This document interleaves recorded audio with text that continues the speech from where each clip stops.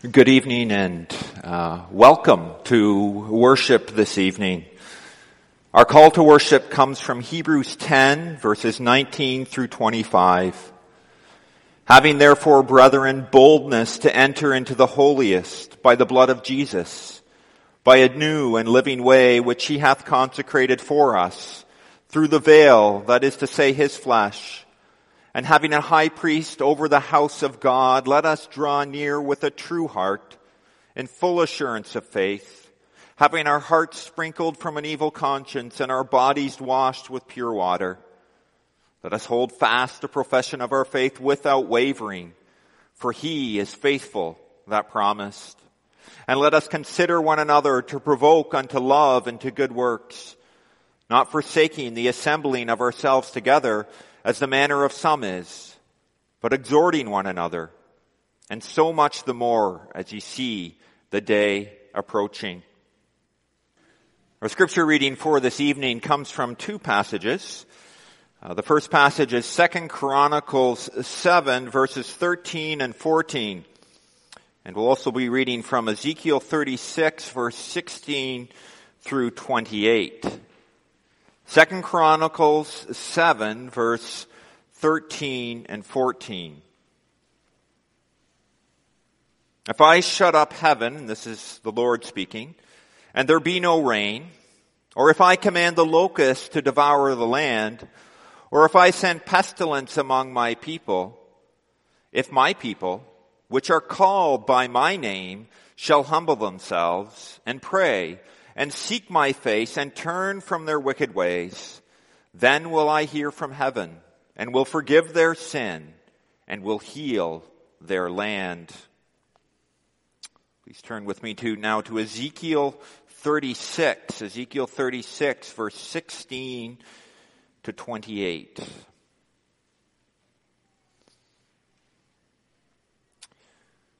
Moreover, the word of the Lord came unto me, saying, Son of man, when the house of Israel dwelt in their own land, they defiled it by their own way and by their doings.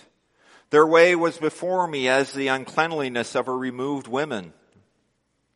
Wherefore I poured out my fury upon them, for the blood that they had shed upon the land, and for their idols wherewith they had polluted it. And I scattered them among the heathen, and they were dispersed through the countries. According to their way and according to their doings I judged them. And when they entered unto the heathen, whither they went, they profaned my holy name. When they said to them, These are the people of the Lord, and are gone forth out of his land. But I had pity for mine holy name, which the house of Israel had profaned among the heathen, whither they went. Therefore say unto the house of Israel, Thus saith the Lord God, I do not this for your sake, O house of Israel, but for mine holy name's sake, which ye have profaned among the heathen, whither ye went. And I will sanctify my great name, which was profaned among the heathen, which ye have profaned in the midst of them. And the heathen shall know that I am the Lord, saith the Lord God, when I shall be sanctified in you before their eyes. For I will take you from among the heathen, and gather you out of all countries, and bring you into your own land.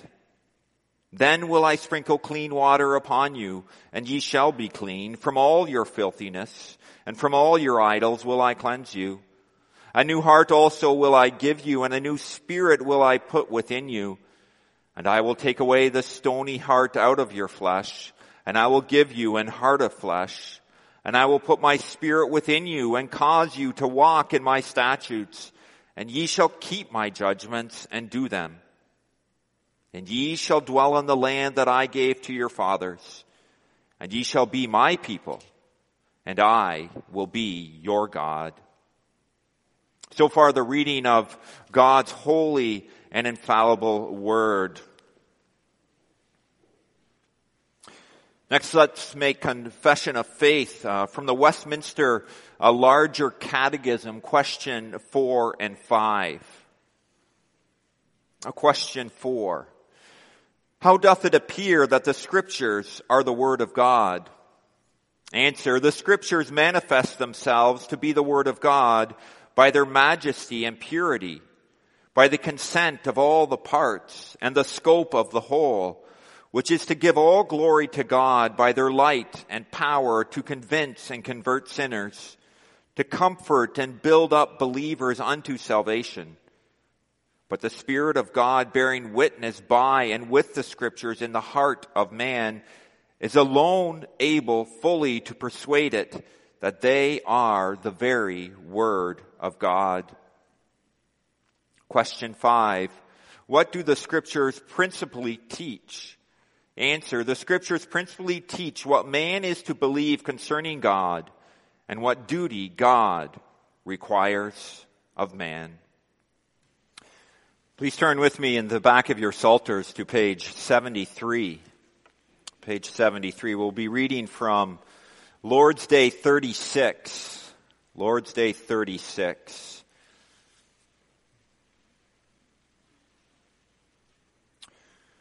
Question 99. What is required in the third commandment? Answer, that we not only by cursing or perjury, but also by rash swearing, must not profane or abuse the name of God, nor by silence or conveyance be partakers of these horrible sins in others.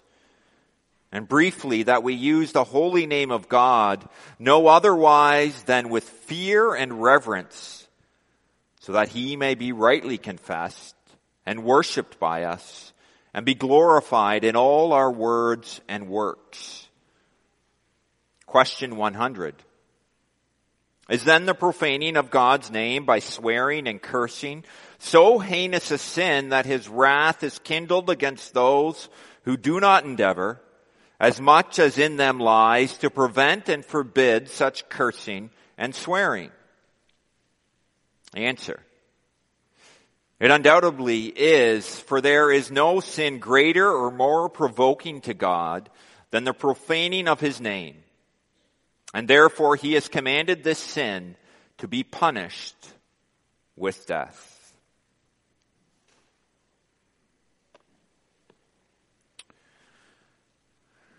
We know that all sin leads to death.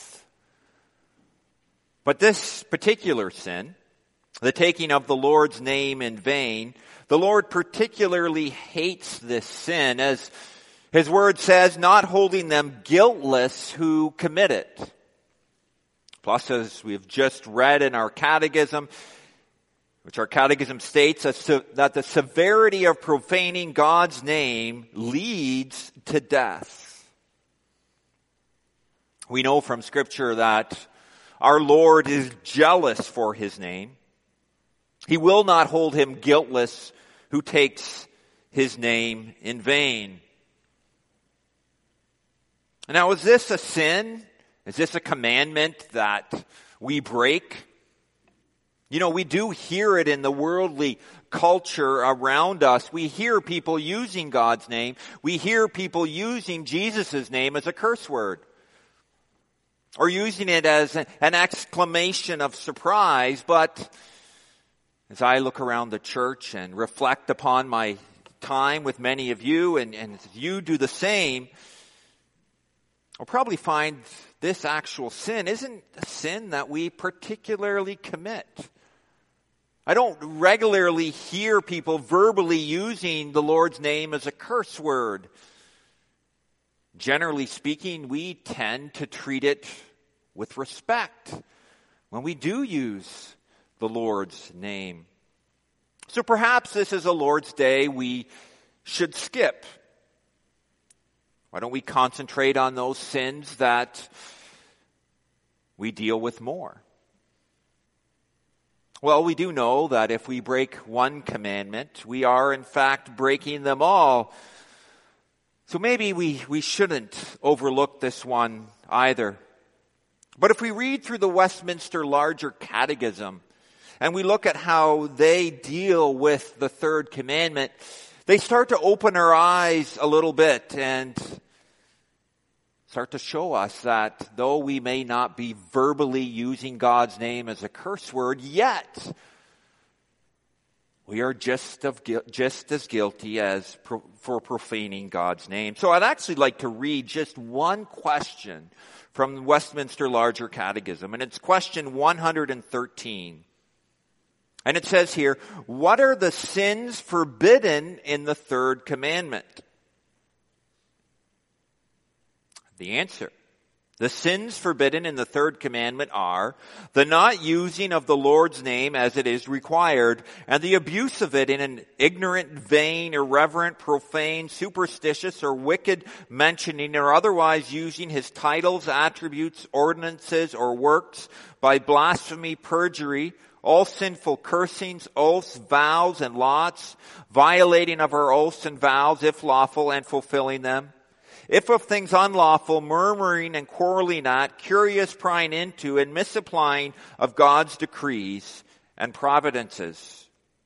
Misinterpreting, misapplying, or in any way perverting the word or in any part of it to profane jests, curious or unprofitable questions, vain janglings, or the maintaining of false doctrines, abusing it, the creatures, or anything contained under the name of God, to charms or sinful lusts and practices, the maligning, scorning, reviling, or anywise opposing of God's truth, grace, and ways, making profession of religion in hypocrisy or for sinister ends, being ashamed of it or ashamed to it by unconformable, unwise, unfruitful, and offensive walking, or backsliding from it. So they mention a lot of things there in the Westminster Larger Catechism. And I think the point they're making here, and the point that I hope we see in the sermon today, is that we are always profaning God's name. As the covenant children of God, as creatures created by God, anytime we sin, we are in fact profaning God's name. And as we look at the text we have before us, 2 Chronicles 7 verse 14 and Ezekiel 36, 16 to 28, I hope it will become clear to us that even though we may not specifically use God's name as a curse word or in an irreverent manner, yet we stand condemned for our continual breaking of this commandment. And that as God's covenant people, we will be called to a greater account of our breaking or our lack of keeping this commandment, a greater account than the world is in fact held to. But I hope we also find today that even though we will be held to a greater account, yet we are abundantly privileged because the Lord has attached so much value and significance to His name. And this has so much to do with us. Our message this evening is titled, Called to Honor God's Name. And the first thing we'll look at is we are called by God's name. We have profaned God's name. And we are sanctified in God's name. If you look with me at 2 Chronicles 7, I'll just give a little bit of a context here where it is. Solomon has just dedicated the temple. He has prepared a house for the Lord to dwell in. The Lord then appears to him by night and says in verses 13 and 14, if I shut up heaven and there be no rain, if I command the locusts to deliver the land, or if I send pestilence among my people, if my people which are called by my name shall humble themselves and pray and seek my face and turn from their wicked ways, then will I hear from heaven, will forgive their sin, and will heal their land. Here we see God's graciousness. We see His willingness to hear His people. We see His willingness to forgive their sin. His willingness to heal the land of Israel. Israel's God, he's bound to his people. He's faithful to them. When they sin, he as a loving father will punish them so that they would turn to him and repent, so that they would turn to him and live. But I especially want to look at one phrase that we find here, where the Lord says, if my people, which are called by my name.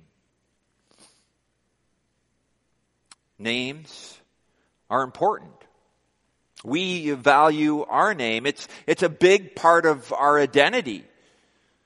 We use our name to claim ownership of things.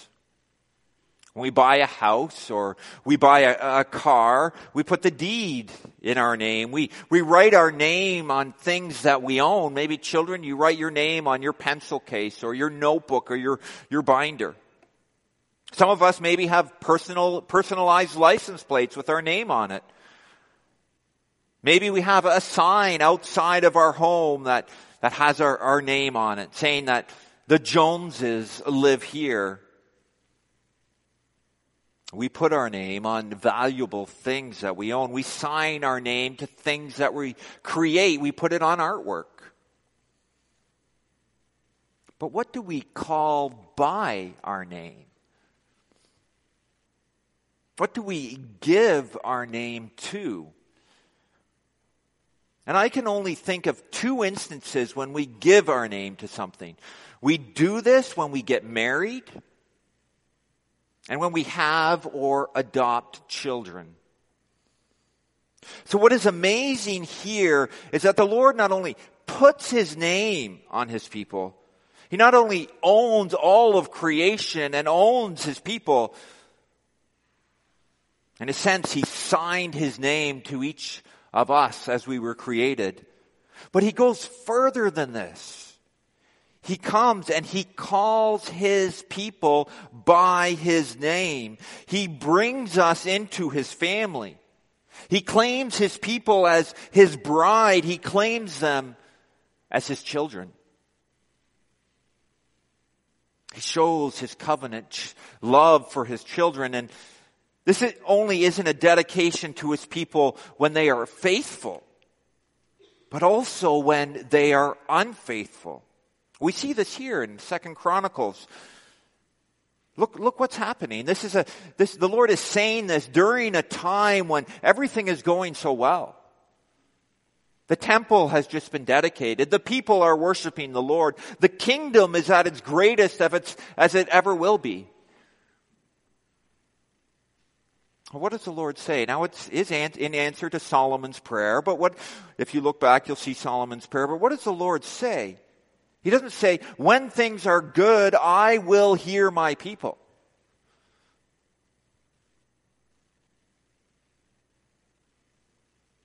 No.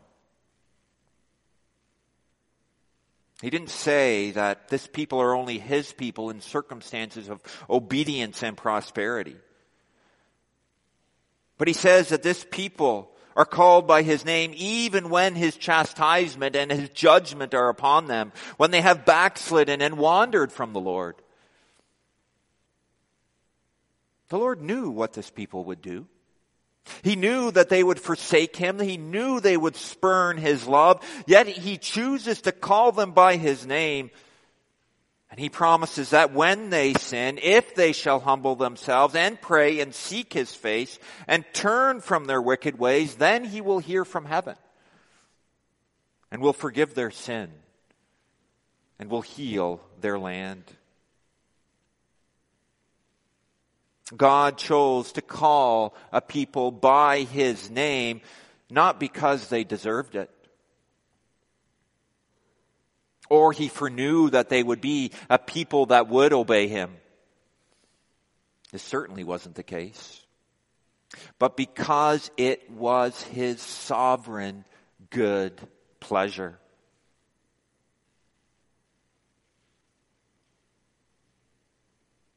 Like the Israelites, we know we too are God's covenant people. And the Lord's covenant promises have expanded to include his entire church, both Jew and Gentile. And we too are not just owned by God and a special part of His creation, but He has called each one of you by His name.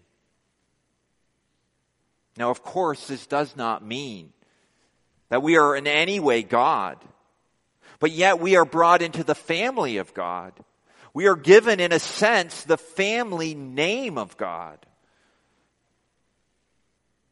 The church is Christ's bride. The people of His church are His children. So what a blessing it is that we are brought into God's family, that we are baptized in His name, and we receive His covenant promises.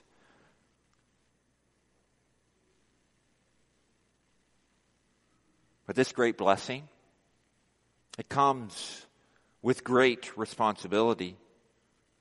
The I am, Yahweh, creator of all-knowing, everywhere present, all-powerful, infinite, holy God, called the Israelites and calls you and me by His great name.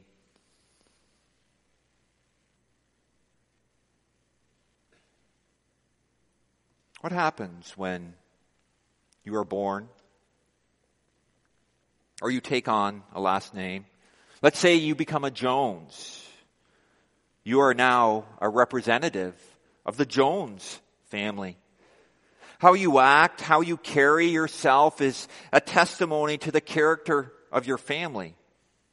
You have an influence upon how others view your family. You can improve, maintain, or tarnish the reputation of your family.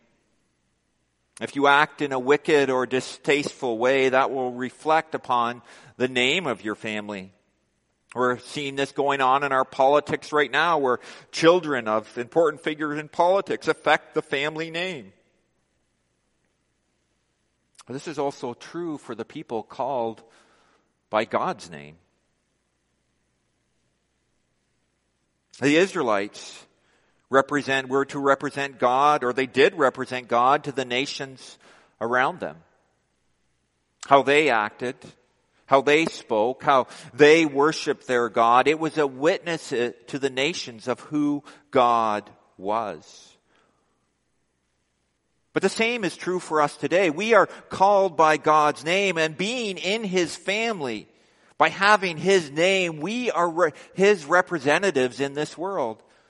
How we act, how we speak, the motivations of our heart, which are betrayed by our actions, are a testimony to the world about our Heavenly Father and have direct implication on the Lord's name and His reputation in the world.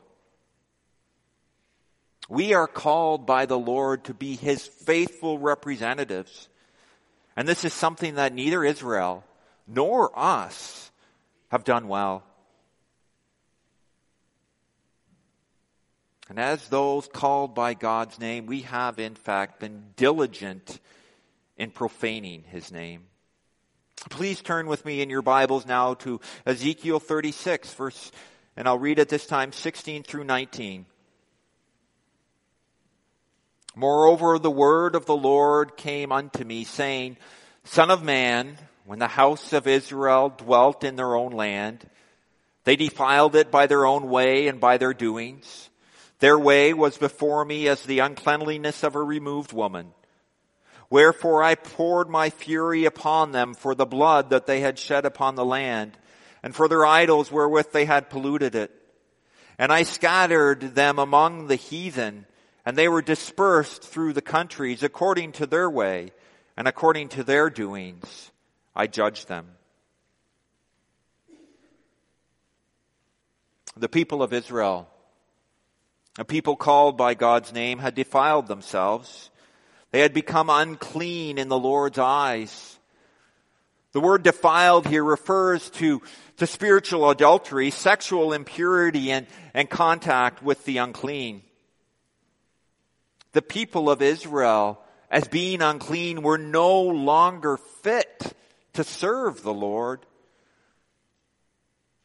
They had served devilish idols, even engaging in fertility rituals and the offering up of their own children for sacrifices. They had polluted their land with idolatry. They had not cared for the poor, orphans, or elderly. They had corrupted and perverted justice. They had not sought the help of the Lord, but went to wicked nations for aid, even giving them the treasures from the temple for their help. They had utterly defiled themselves and made themselves unclean before the Lord. In fact, Ezekiel says here that they were unclean like a removed woman. This is a woman in her menstrual cycle. Now, I want to make it clear here that this woman isn't in sin. But the loss of blood, which symbolized death, that rendered one unclean and unfit to be in contact with the realm of life. Israel was unclean. Their sin was making them unfit to worship the Lord. Their impurity, their defilement of God's name made it so that their worship of God could not be accepted. In fact, it was an abomination to the Lord. And this covenant people of God had sworn time and time again that they would keep God's covenant. But they broke it continually in many different and wicked ways.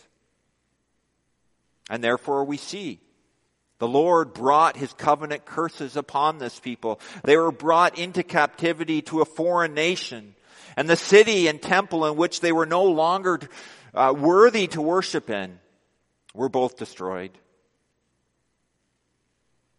These are the people that were to be a witness to all the nations around them. They were to show the Gentiles that they were God's people. They were to live holy and righteous and just lives as a witness of who their Lord is. They were to be a light on the hill to the Gentiles, so that the Gentiles would recognize that their God, the Lord God, is God, and that they would turn away from their idols and turn to him. They were made in the image of God. They were called by God's name. But they did not reflect that image. They did not show that they were the children of God, but in fact they showed that they were the children of the devil. They were unclean and wicked. But since they were called by God's name, when they were looked at by the other nations, their wickedness became associated with the name of the Lord. And so the Lord punished them and sent them as exiles to Babylon. But when Judah was brought into captivity, Ezekiel says they continued to profane God's name. Ezekiel says, and when they entered unto the heathen, whither they went, they profaned my holy name. When they said to them, these are the people of the Lord, and are gone forth out of his land. Now when we first read this, we think that the Israelites, the people of Judah who are now in captivity, are continuing to actively profane the Lord's name in captivity. And no doubt this is true for those who were living wicked lives. But what this captivity would prove to do over the next 70 years is it would purge Israel, would purge the people of Israel from serving idols, and much of their wickedness would be eradicated. We see this when they come back out of the land. But I want you to look at these words of Ezekiel a little bit more carefully, and that helps us understand what he's actually saying here. If we look at what the Gentiles say in this verse, we get a clearer picture of exactly how the people of Judah are profaning God's name while in exile. Let's look what the Gentiles say. They say, these are the people of the Lord, and they are gone out of his land. The Gentiles notice that Yahweh's people are not living in his land. They notice that these people who were promised to become a great nation, But they're now living in a strange land. They're not living in the promised land. And the Gentiles would have known something about the Lord's promises to his people. His promises to them of being a great nation, of being a special people. And yet here they are, nationless and strangers in a foreign land. And no doubt the Gentiles in Babylon looked at the Jewish captives and they thought, they said their God is almighty and that he would make them a great nation, yet they have been conquered and are no longer even a small nation. Their God must not be a great God after all. We even get a hint of this in Psalm 137 where the captives taunt the Israelites, "Sing us one of the songs of Zion." What's being pointed out here by Ezekiel is that the fact that the Jewish people are living outside of the promised land, this discredits God's name just by that fact. It causes his name to be profaned among the heathen. Therefore, Israel has not only profaned God's name through their wickedness, but also as they live out the punishment for their wickedness and sin in a foreign land.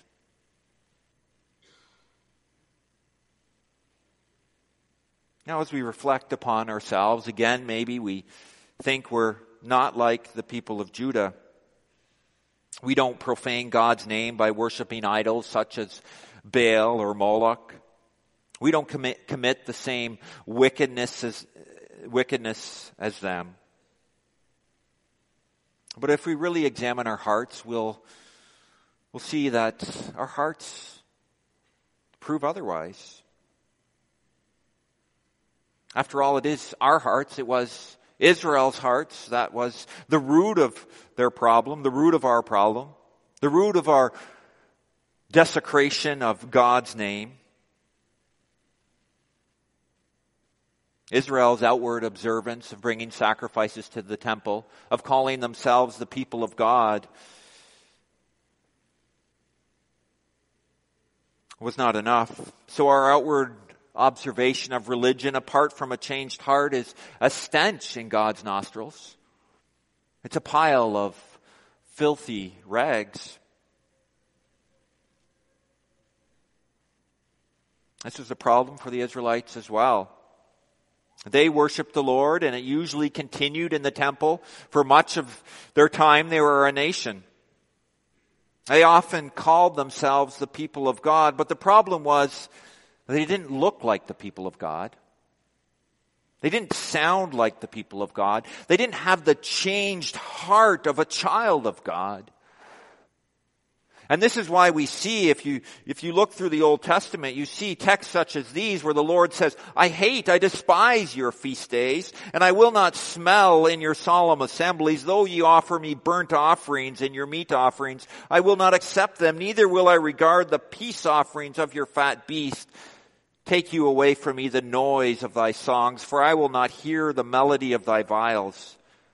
But let judgment run down as waters, and righteousness as a mighty stream. It's not as if the Lord didn't want them to obey his law or make sacrifices. But the Lord wanted it done out of thankfulness for his promises. He wanted it done from a true heart that truly loved him and his neighbor. Micah the prophet speaks to this. He asks, wherewith shall I come before the Lord and bow myself before the high God? Shall I come before him with burnt offerings, with calves of a year old? Will the Lord be pleased with thousands of rams, or with then thousands of rivers of oil? Shall I give my firstborn for my transgression, the fruit of my body for the sin of my soul? He hath showed thee, O man, what is good. And what doth the Lord require of thee but to do justly, and to love mercy, and to walk humbly with thy God? The Lord requires our hearts. Outward show is not enough for us, the people called by his name. He has made us his people. He has given us great and precious promises. He opens his arms wide and invites us into his kingdom. And what does the Lord require of us? He requires our hearts. He wants us to have hearts that are changed so that we look like his people, so that we're perfect image bearers from the inside out. His requirement for us in the third commandment is not only that we do not profane his name, but that we perfectly honor his name.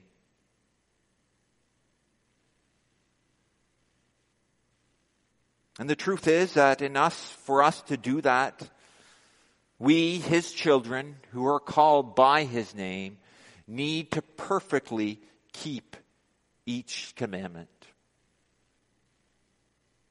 And we already know we can't do this. We know even as believers that we aren't perfect representatives of the name that we've been called by. We continue to profane God's name. And outside of Christ, each of us stands condemned before our Father. But we have a sure hope. We stand guilty before God for our breaking of the third commandment. And as believers, our lives do not perfectly match up with our profession. Our sins contradict the fact that we are called by our God's name. And whether it is the people of Judah or us, we stand guilty before God for our breaking of this commandment. But let's look at the rest of these verses in Ezekiel 36.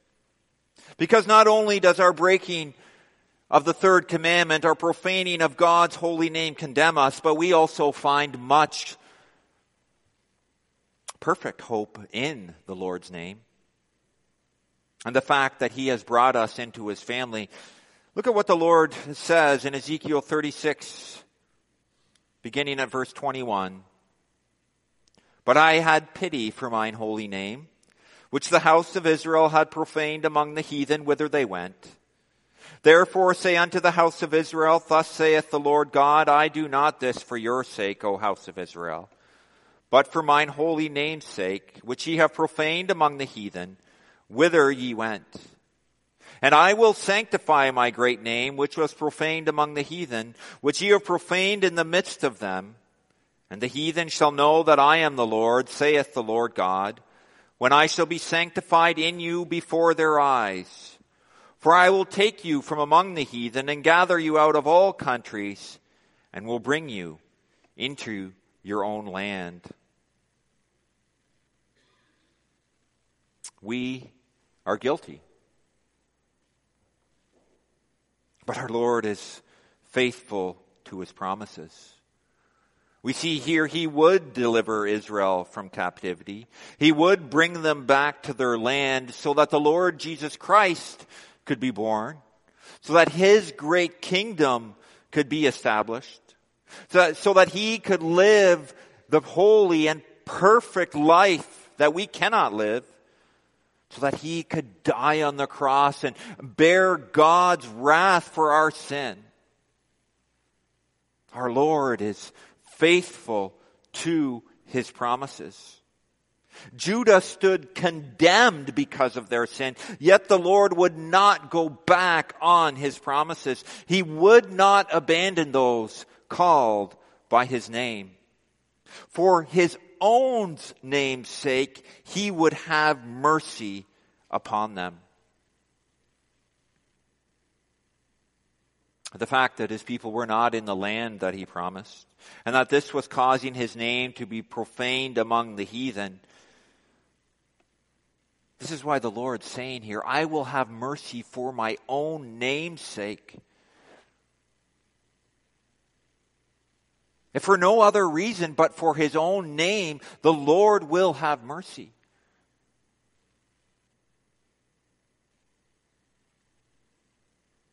Those of you who are sitting here and are not believers, You who have not turned to the Lord Jesus Christ.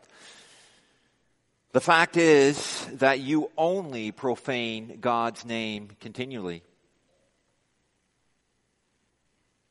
But you are not beyond hope. But your hope is not in yourself, in your ability to please God through your works, through your religious service, through your outward respectability. Your hope is in the Lord and His willingness to work in your heart. The Lord's gracious to all sinners who come to Him for salvation. But He's especially gracious to those who have been called by His name. This is your pleading ground. You can take this fact to the Lord. Lord, I've been baptized. I've been called by your name. Your desire is that I would serve you from the heart and not profane your name.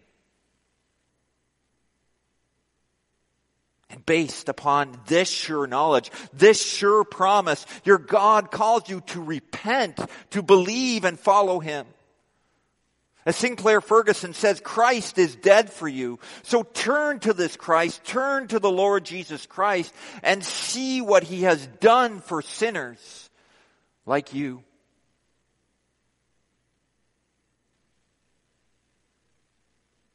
And dear weak and backslidden Christian, the fact that you are called by God's name is a comfort to you as well. The Lord has called you by His name, and He will be faithful to His name. And it's because of His name and the precious promises that He has given you that you can go forward by faith. Forward to greater faith. Forward in abandoning the sin that has ensnared you. He will guide you. He will help you. He will never leave or forsake you. We look at these things, especially the things of the heart, and we look at them and we say, this is impossible. These are things we cannot do. I can't change my heart. That's right, you can't. But the Lord can do what we cannot do.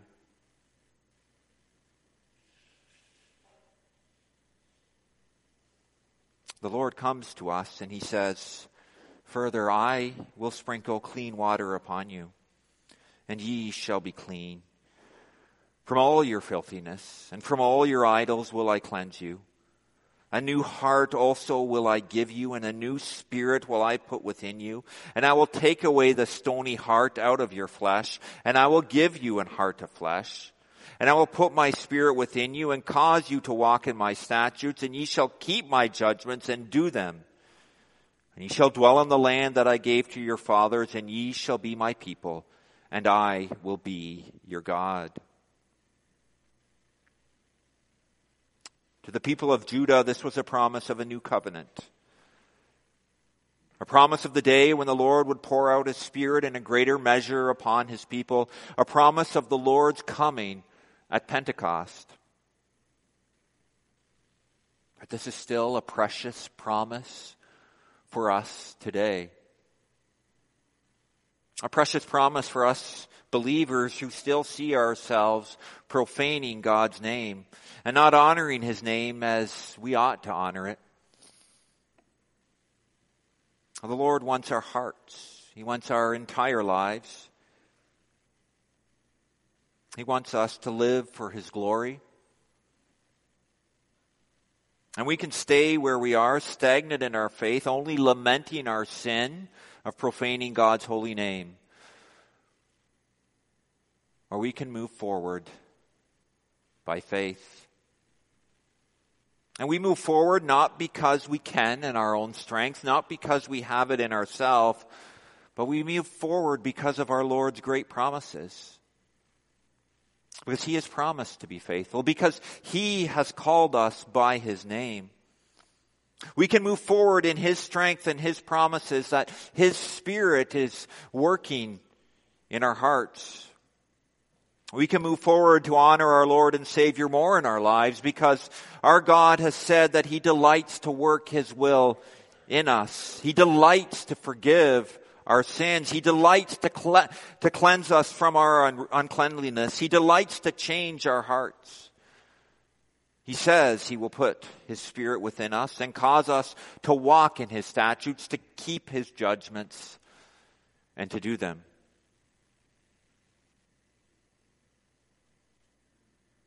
So knowing all this, and hearing God's precious promises to you who are called by his name, how does this affect your life? Is this a message that we add to our encyclopedia of religious knowledge? Is this a message that we take and say, well, I'm called by God's name, I think I'm saved, and I think I'm going to heaven, so I'm good, I'm just going to go out now and live for myself?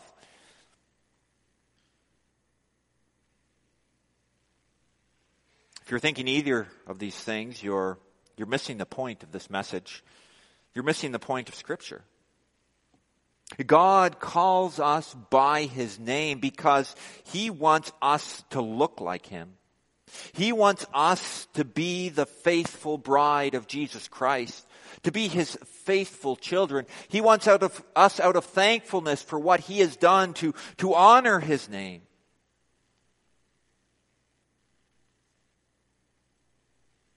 It's easy for us to become defeatists, to become passive in this, to stay where we are.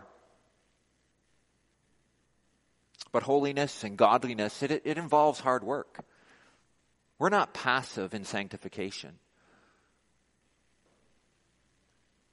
It involves hard work in which we lean upon the Holy Spirit to change us, to not only open our eyes to our sin, but also to work hard to eradicate this sin from our lives.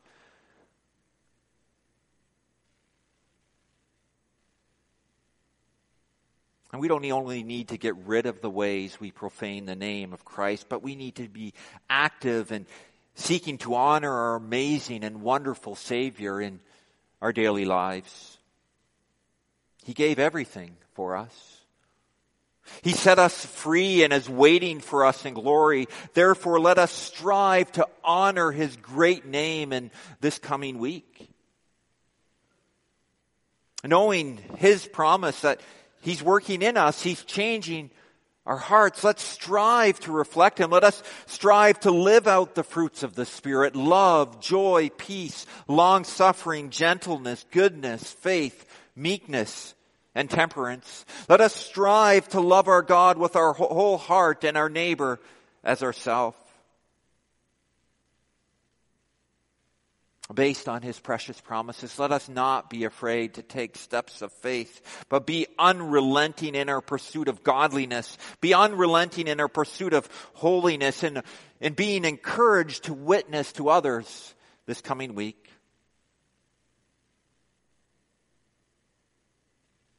Now, some may look at this striving for godliness, this striving for holiness, and you may call it legalism. You may look at it and say it's some sort of works-based religion. What if it's your desire to live your life for the honor and glory of the Lord, out of thankfulness for his work of sovereign grace in your heart? And you're resting upon his promises for your sanctification. I say to you, dear Christian, run this race. Fight this fight. Praying that your life will be a brilliant testimony of the grace and mercy of the Lord Jesus Christ. And that you would be a faithful witness of him to the world. Amen.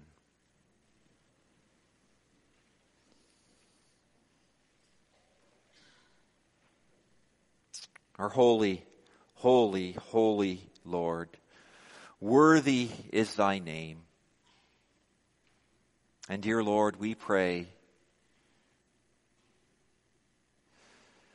that we would begin, that we would honor thy great name. Lord, help us to faithfully witness of thy name, as we look forward to that great day when we will perfectly honor thy name, when we will cry together with thy other saints, worthy, worthy is the Lamb of God. Let us take thy name seriously. Let us cling to the precious promises embedded in thy name. And as thy children live as children of light in this world. And we pray this all in Jesus' name. Amen.